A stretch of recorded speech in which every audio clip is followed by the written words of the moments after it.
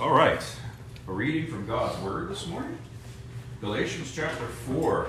Galatians chapter 4.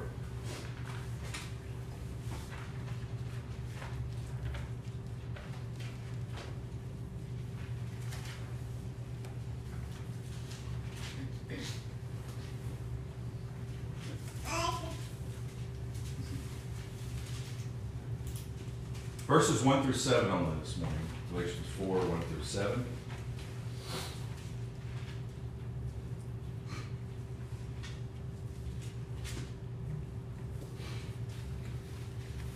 I mean that the heir, as long as he is a child, is no different from a slave, though he is the owner of everything.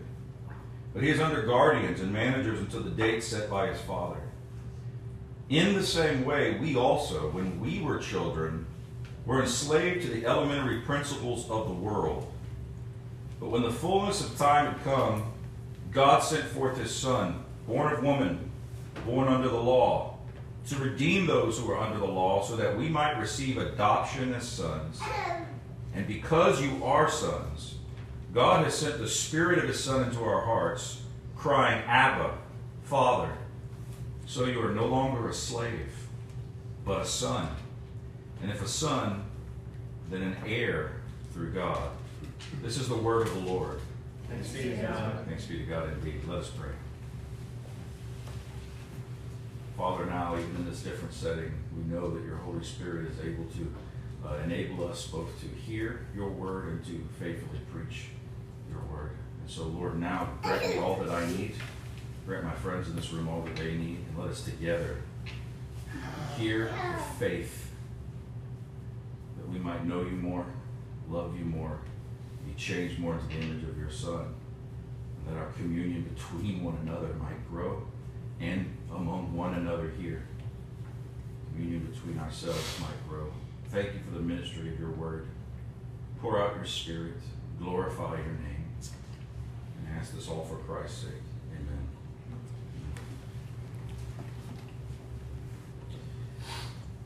The text we just read has a very clear and very important central theme as you go through the logic of the text and the details.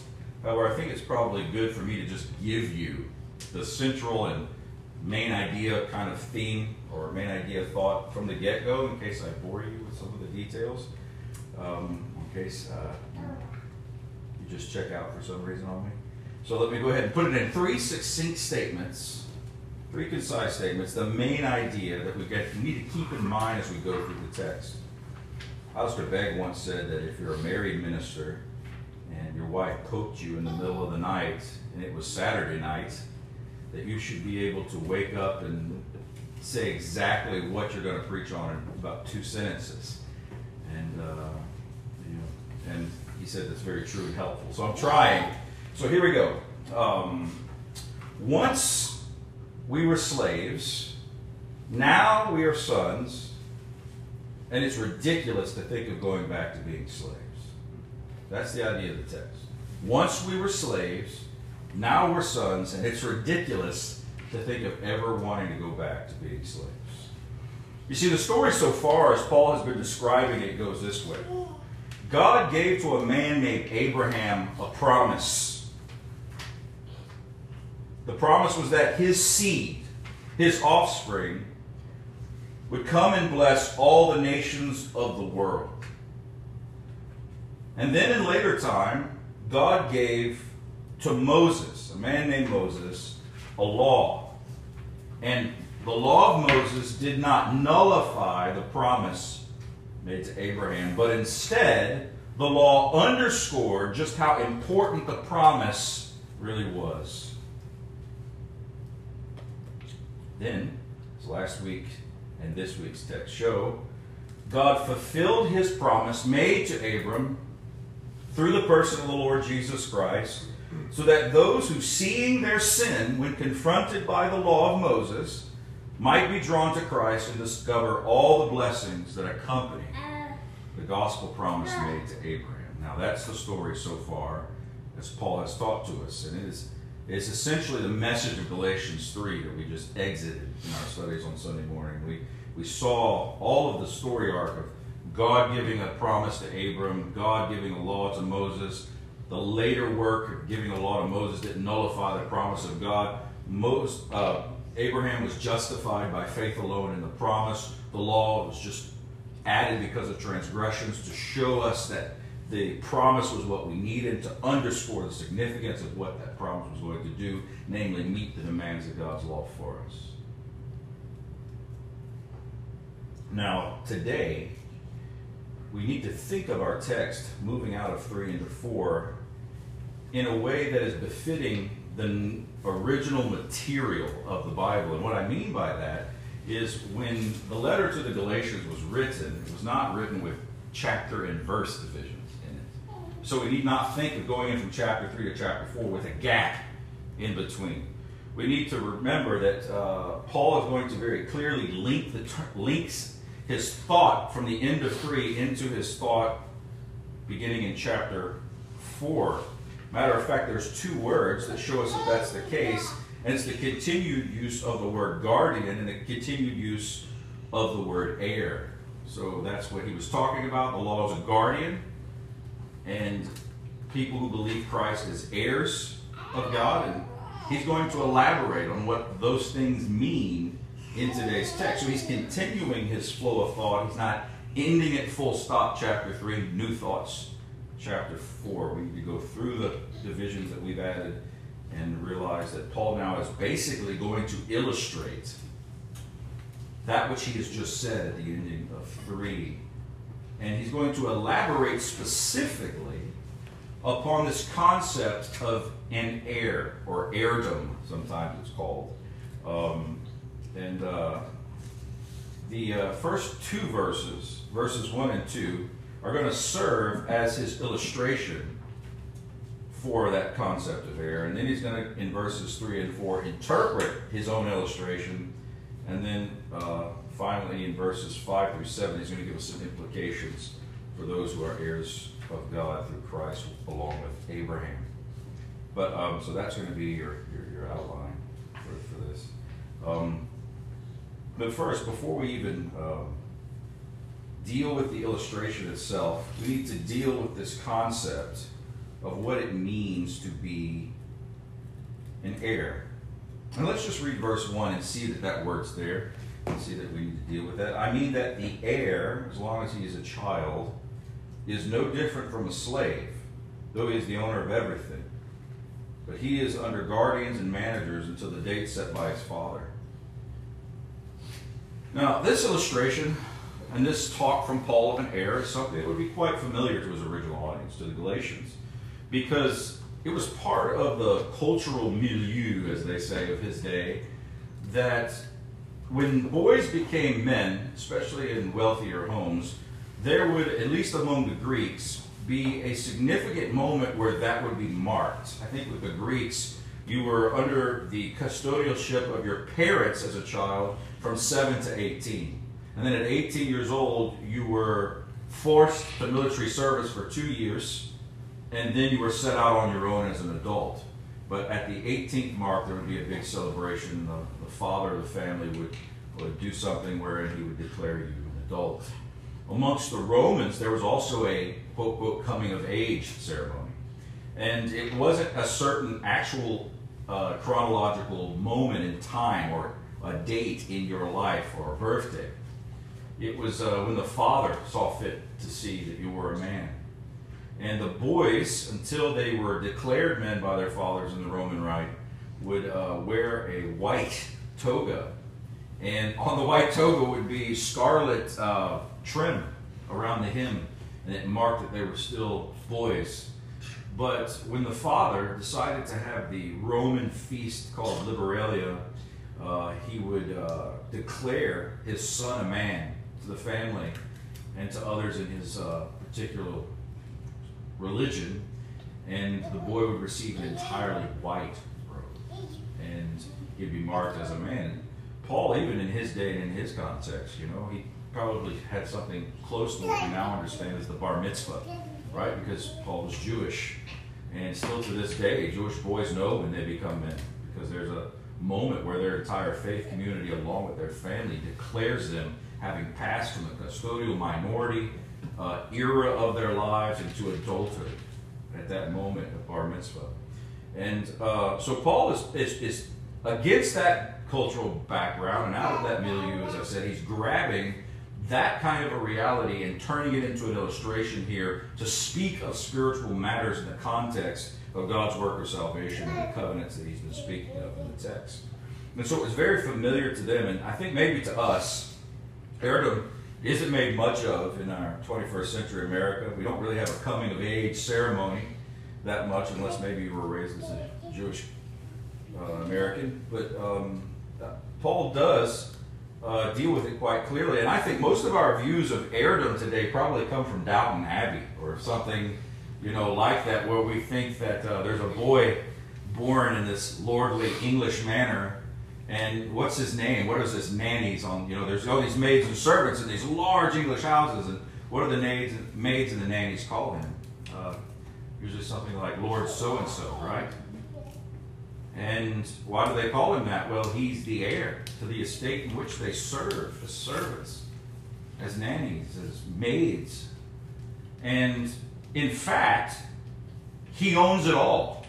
He will receive the estate. It's his by legal rights. However, it's not his in actual possession yet. Why? Because the father is still alive, right? He still has the power over the resources and everything that's inherent to the everyday life of the estate. And the boy, so in legal terms, the boy is Lord de jure, but he's not yet Lord de facto. He, yes, owns everything. And he is Lord whoever he is. But he is not yet developed, ready, and capable of running the estate. Therefore, he's under managers, he's under maids, he's under servants who are going to tell him how to behave, when to dress, where to go, how to act, what to think, so that he might be developed and prepared for the full rights of his heirdom or sonship one day when he actually possesses the whole shebang in fact and not just in potential. Now, Paul uses that kind of an idea and he applies it into the context that we've been studying here in Galatians. And I think we're more postured with those thoughts that I just gave you to think about, or think through rather, this illustration itself. We find in verse 1 that it says, the heir, though he is a child, is not free. Really, there's two things that Paul says about these heirs. He says that they're limited in their rights. They're limited in their rights. When we were just children, we didn't have the full rights of our potential lives one day, did we? Because why? Well, we were children. We were restricted. And whenever you think of children and their development and restrictions on them, you immediately start thinking of the teenage years. And because that's when they're approaching adulthood, at least it's supposed to be. And what happens? They feel their restrictedness. They feel that they're still minors in that period of their lives. And so what do? They start to rebel. They start to buck, or at least, fight against their restrictions because they want freedom. They want greater freedom. They see it's on the horizon.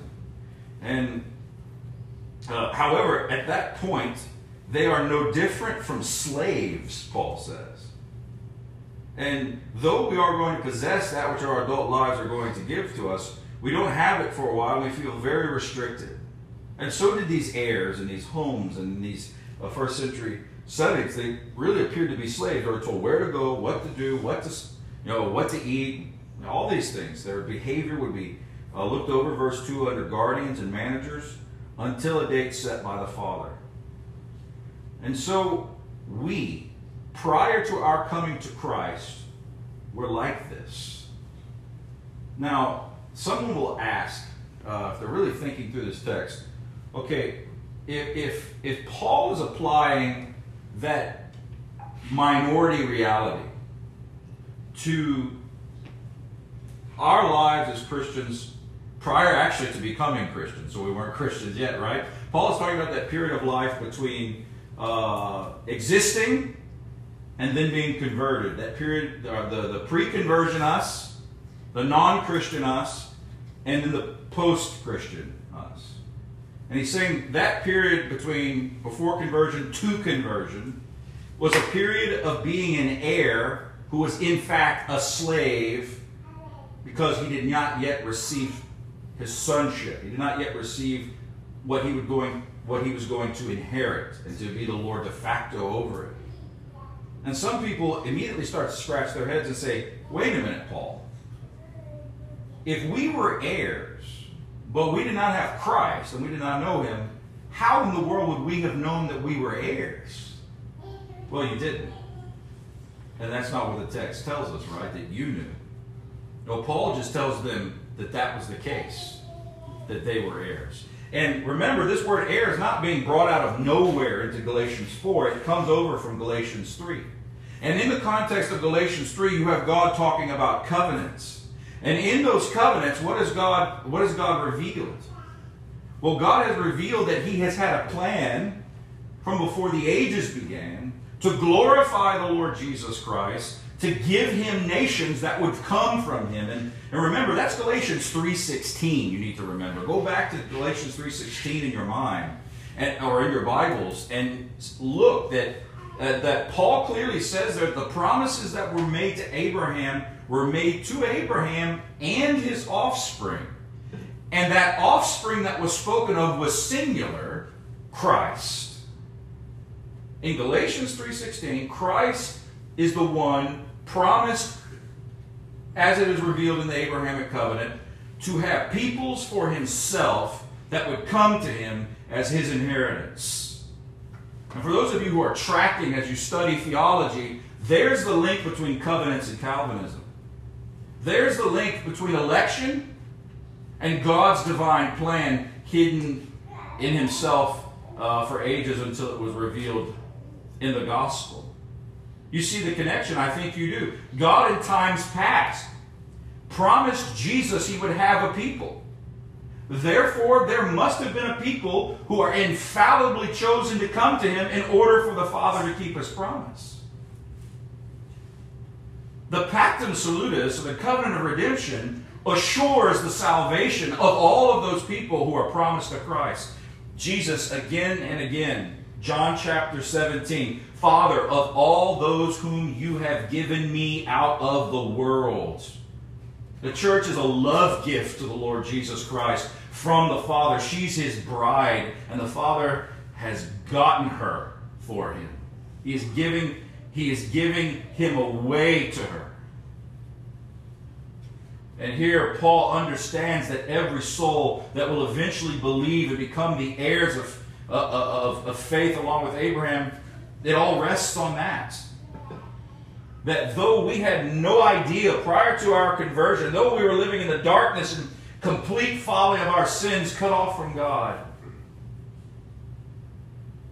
we were heirs because God had fixed a date set by the Father wherein we would be called from darkness to light and inherit something very glorious that Paul is fixing to speak about. I mean, the heir, as long as he is a child, is no different from a slave, though he is the owner of everything, but he is under guardians and managers until the date set by his father. And I'm going to get to verse 2, but let's see the connection of all this is to Christians prior to their conversion in verse 3. In the same way, we also, when we were, aka spiritual minors, children, were enslaved to the elementary principles of the world. And so we see that Paul is definitely taking this truth and he's connecting it to us, showing that we were the ones who were heirs in a spiritual minority. That one day, in a date fixed by the Father, we would go from slavery to the ABCs of God's law to the full rights of sons. And that's where this is going next in verse 2. Verse 2 again, but he is under guardians and managers until the date set by his Father. And as we said in the Roman world, Greek world, and even in the Jewish world of Paul's day when he was teaching, that there was a coming of age ceremony where boys would become men. And Here, though, we must understand that back in chapter 3, the word guardian, pedagogos, was a word that was given to the law. It was a descriptive referent for the law of God. And so the guardian here and the managers here are the law of God in verse 2. And the law of God managed us, directed us, brought us, in a sense, to see our need for Christ. The managers and the guardians and the stewards of these heirs and these lordly estates were used to correct the child's behavior, increase the child's knowledge and education, and train the child to start thinking like a lord, instead of just as a foolish child who had no dignity or status. So the law of God worked in our lives prior to our conversion. It brought us to the ends of ourselves, trained us. If God was operating with His Spirit through His Word and His law, it trained us to see our need for Christ and how we could not save ourselves. The law was meant to exhaust us and exasperate us, much like good training exhausts and exasperates a person who undergoes it. Those of you who are in the military, you can say amen. So the law worked this way in our lives. However, we're going to hear that Paul's not only talking individually. It's very clear from verse 3 that he's talking to individuals, people who were saved out of darkness to light. But it's also very clear that Paul is talking corporately of God's big scheme of salvation and plan for the world. Remember, the covenants of chapter 3 have to do with the public historia salutis, as we call it, the history of salvation. God, as the psalmist said at the beginning of our liturgy as we opened up this morning, working salvation in the midst of the earth. God historically working out His divine plan over time. And Paul here shows that all of the people of God, since Abraham, the people of Israel, all the people of God from Abraham on were given the law, right? Why? So that they might be directed to Christ, not think of themselves as able to save themselves, but instead they were to be cast upon the promise. And so for individuals who were lost, cut off from God, the law trained us to go to Christ. It showed us our sin. Remember last week I said it's a mirror, the law is. You don't look at it to get anything. You look at it to see everything. And what you see is your ugly moral face disfigured looking back at you. And you need someone else to change the you so that what you see in the there is different. And that's what the law was meant to do. And notice, Paul says, when we were in that period of time, verse 3, in the same way, we also, when we were children, were slaves to the elementary principles of the world. Elementary principles of the world. Do you know the law of God functions like the ABCs of God's revelation to people? The law is the first word that we learn of God, right? We learn that God is righteous.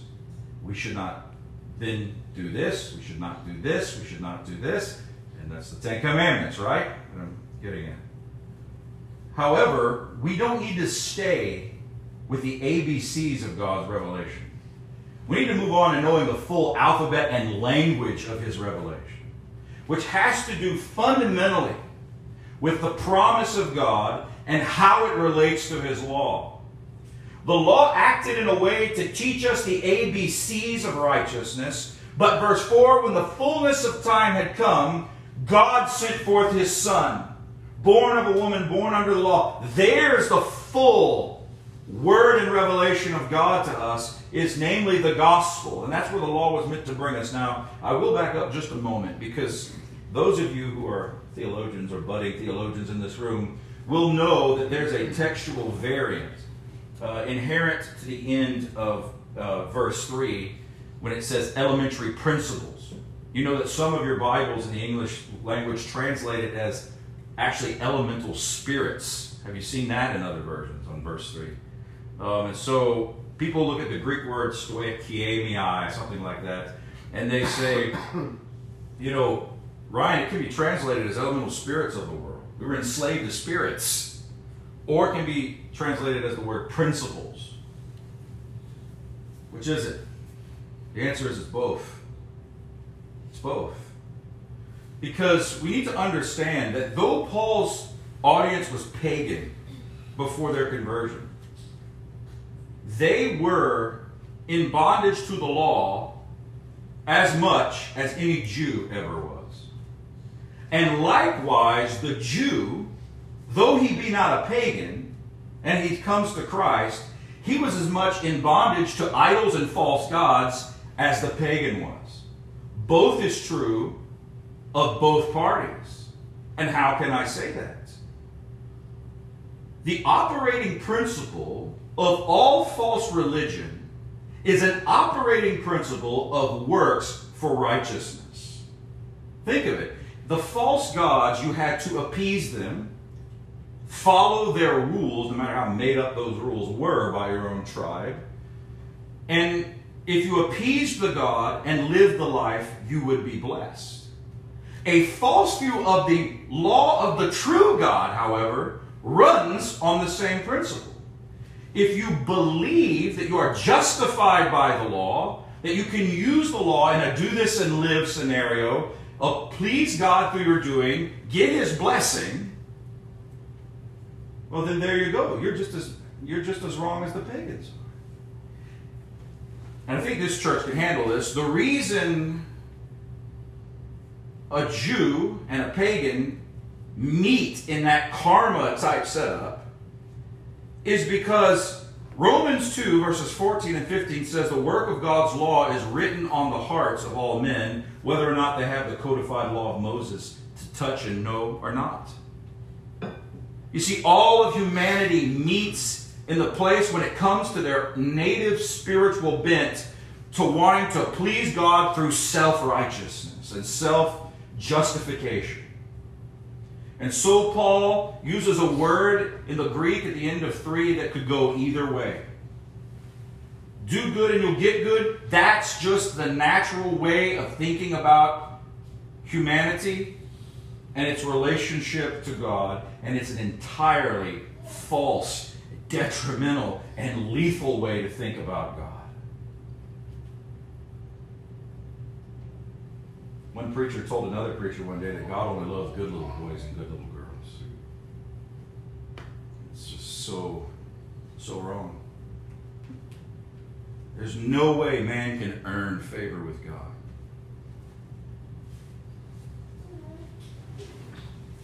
Instead, this is God's plan. Verse 4. But when the fullness of time had come, God sent forth His Son, born of a woman, born under law, to redeem those who were under the law, so that we might receive adoption as sons. There are so many glories in this verse. The law was given to point the people of Israel to Christ. The law is given on the hearts of men to point us all to Christ. And then the fullness of time, and that actually is the same word for time and fullness that goes back to the top of the passage, to the verse 2, to the date, the time set by the Father. You see, all that period of time between the promise given really all the way back to Adam and Eve in Galatians 3:15, recapitulated aloud to Abraham in Genesis 15, and then carried on in the covenants of promise all the way through David to Malachi. All of that period of time was a time wherein the law was setting the stage for the Messiah to come. And so in the fullness of time, and literally in the Greek, at just the right time, God sent forth the promised Son who was pointed to in all of the Old Covenant. And when this Son was given, He was born of a woman. He was born under law. Now, the Greek here for God sent forth is explicit. It literally means God sent Him from where He was before. It is a clear reference in the Greek to the pre-existence of Jesus prior to Bethlehem. To Him being the Logos of God, the second person of the divine head, being sent down into time from God. And as He is sent, He is born of the woman. There's the allusion to Genesis 3:15. Remember, that's the seed promise, first given in the proto-gospel. But He's also born under the law. Now, we who were under the law misused it to be self-saviors. He came under the law to keep it and to become our Savior. That's very clear for what Paul's saying here. He was born of the woman, promise fulfilled. Born under the law, law fulfilled. Now he's going to do what? He's going to redeem those who were under the law. Now that we're redeemed, literally to be purchased out of slavery is what the Greek means. You see, we were slaves. We kept by nature misusing the law. We were restricted in our resources. We did not become what we knew we needed to become, and we found out we had no power to do so. But then Christ entered the scene. And what happened? He did all that we could not do for ourselves in order that he might buy us out of the slavery we were in and bring us into a new standing or state and status before God. He redeemed those who were under the law, and if the text stopped there, we could go home. But it doesn't. Redemption was wrought by Christ from the Father for a purpose, so that we might receive adoption as sons. Christ redeemed you, not just to buy you out of slavery and to send you on your way, bye-bye. Christ redeemed you, and yes, you could praise him forever for that. But he redeemed you to take you not only out of slavery, but to put you in the arms of a father. What kind of redemption is this? That it takes us who were slaves, trying to make our own righteousness and usher in our own little eschaton privately, in our own motley covenant of works that we all naturally create as humans in our sinfulness, defying God, doing it our own way, not needing him, acting as if he doesn't exist and his demands and his dictates don't matter. This God then sends us a law that shows us he matters. We need him. Stop the foolishness. And there's one coming, and then he came. And he did what we can't do for ourselves. And as we're led by the Spirit of God, what do? We surrender to him. Because he purchased us with his death out of our slavery, out of all that foolishness, out of all that pride. And then what happens when we find ourselves believing upon him? We find ourselves in the arms of the Father. We receive adoption as sons. Jesus came here to redeem us so that we could be kin to him. He didn't redeem us just so that, he's glorified obviously for his death. But he redeemed us so that we could know the heart of the Father. So that we could see who it is that planned this whole scheme that Ryan's been talking about this morning. Who loves us. Who he sent his Son into the world because he himself loves us, the Father. I don't remember who said it. Someone in my past told me this. They said, Ryan, most homes are broken these days in one way or the other. Regular, everyday families. But in a house where the father is a father, like the Bible calls a father to be, that's a microcosm of heaven. Because you see, in heaven, there's only a father and all of his children. God has no grandchildren. God directly adopts into his family everyone he redeems. Jesus alone stands as the human of heaven with a crown that's eternal and divine upon his head. Because he was the Redeemer sent originally from God. And as a human, he has won his right, Jesus the man, to sit upon his Father's throne. Remember Jesus said that? Revelation 3, I overcame and sat down on my Father's throne. And then what does he say? If you overcome, you get the right to sit with me on my throne. Well, who's Jesus' throne? It's the Father's throne. You see the intimate closeness that God has brought us into as Christians.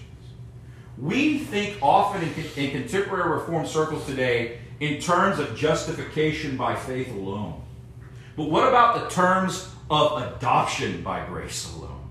What about the terms of God calls me son, or God calls me daughter, and that's what He wanted the entire time in my life? So many people stay aloof from God because of that very fact. And the reason they do so is they can't get past the horror of their childhood and what they experienced from their father or from a lack thereof in their lives. Yet they know deep on the inside that their childhood was not supposed to be that way.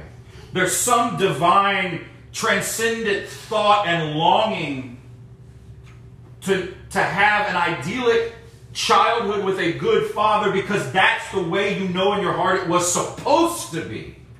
And why was it supposed to be that way? Because the true Father of all living spirits, the Father of the church, is the idyllic Father who desperately wants you in His family. So desperate, in fact, that He sent Jesus to the earth and destroyed Him on the cross that you might be in His family. God sent His royal darling, the Lord Jesus Christ, who had been praised in perfect purity by all angels for all ages. God sent Him to the earth, and God hurled all of His divine wrath at Him so that you might be God's son or God's daughter. We need this doctrine of adoption so desperately today. All of our familial ills, they won't go away this side of heaven and the damage thereof. But friends, if this doctrine is at the center of your heart, and you remember that as you grip the wheel of your car to leave this place, you leave it God's kid. And as you remember that, suddenly all of that gaping pain, and I have it from my childhood, suddenly you're okay. Not everything's going to go away, but suddenly you have a love that is so superlative and wonderful that it acts like a ballast in the shipping tip of your soul when those emotions creep back in and grip your heart and say, I wish it was different. I wish it was different. I'm God's. I'm adopted. I am loved. I will be okay. It will be idyllic one day. And when we see this, we see why Paul would take pains to communicate this to them with very complicated, complex thoughts here. And then he says, you know what? Not just one day, but today you've received the full rights of sonship. Notice what he says here. And because, verse 6, you are sons, God has sent the Spirit of His Son into our hearts, crying, Abba, Father.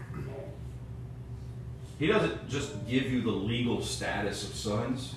He gives you the Spirit of His Son in your heart, whereby you experience your sonship in this life. Through the Holy Spirit. Notice the Spirit of Christ is inside of you, not whispering, but crying out, Abba, Father. We saw this in Jesus' life. Remember when He came to the garden, that last garden, the Garden of Gethsemane, for Him in His life.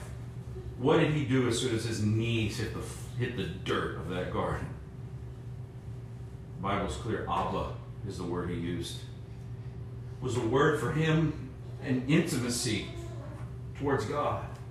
And this is the first implication we have here in the text, in verse 6.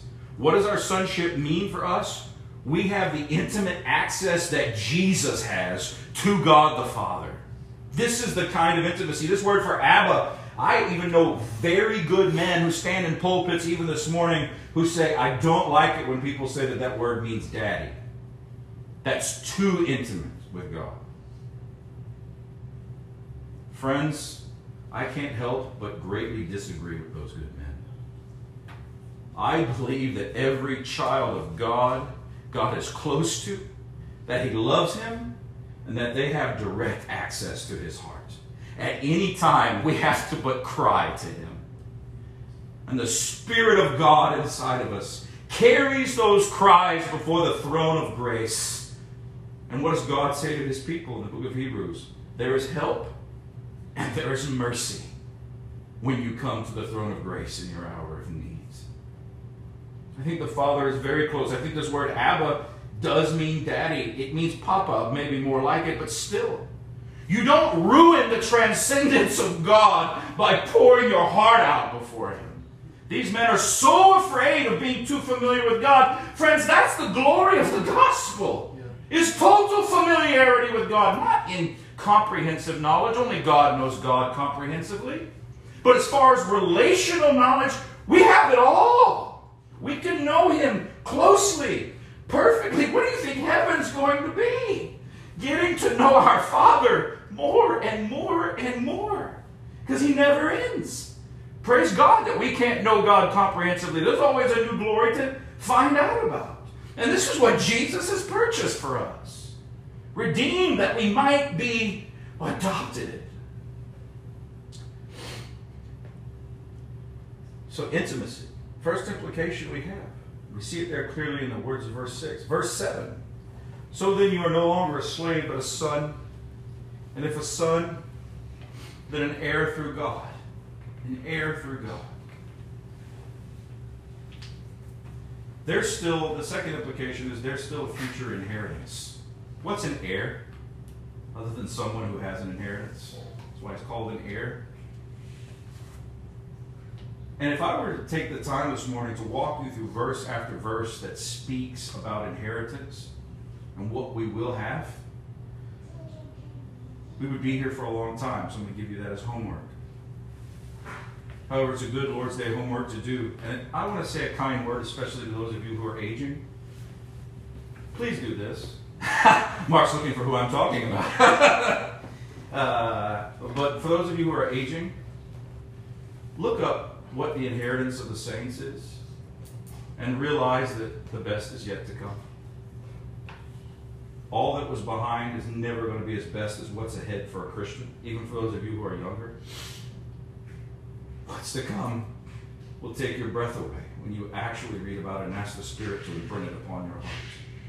Now, my father's 65 years old, and when we talk about death, he talks about it with a tone of anticipation. He knows he's closer to meeting Jesus in the flesh. And he knows who loves him. I think one of the most encouraging conversations I had with Dad was he was talking to me about all the pain and the trials of being older. And, excuse me, that was gross to watch me cry. But he said, you know, son, there's all this stuff that's happened in the last decade. But my God loves me. And I get to see him soon. That's what Dad said. And there it is. There's the point I made earlier. That the love of God is so strong that you can face death with that kind of confidence. Now, we might not be there fully in our experience yet, and don't be bothered by that, beloved. We grow in our sense of the love of God as we go. You might hear this today and say, Ryan, I want to be more impacted by divine love. It doesn't sound like I am. Well, that's great. The Father loves to pour out His Spirit on His children and to help them grow. Paul prayed for the Ephesian church, and you can think about this prayer as you think about applying this message. Paul told the church at Ephesus to pray that they might be strengthened with all might. And that was actually Colossae, excuse me. He told the church at Ephesus, he's praying that they might be strengthened to comprehend with all the saints what is the height, what is the length, what is the breadth. I think I forgot width. There's another if in there somewhere. Depth. Depth of the love of God. That they might have strength to comprehend it. Because it really is hard to comprehend that God loves us as amazingly as this passage just told us he does. And so we pray for strength to comprehend that, for God to enlarge our hearts. What did David mean when he prayed for that often in the Psalms? Lord, enlarge my heart. What David meant was, I want to have a greater capacity for receiving your love and loving you back. That should be our prayer every day of our lives. God, my mind is awake. I'm still in this world. I'm not home this morning. Enlarge my heart now.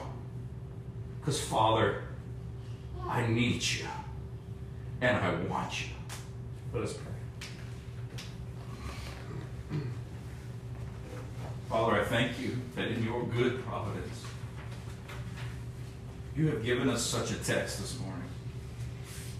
We feel dislocated from our building, unsure about so much stuff, not just in the corporate life of our church, but in our individual lives, about the future. I know I have my questions. One thing we do not have to question. We're yours. Thank you for loving us with an everlasting love that we did not require, and therefore we do not maintain in order to keep. But Jesus keeps us. And he energizes our love for you. He exemplifies how we are to love you. And he helps us to use your law rightly, to spell out our obedient love to you. And so, Lord, may we grow in the grace and the love of Christ. Father, that you might be more near to us than we've ever imagined and have experienced before. And that you might be more dear to us than ever before. And that into the eternal day we ask it in Jesus' name.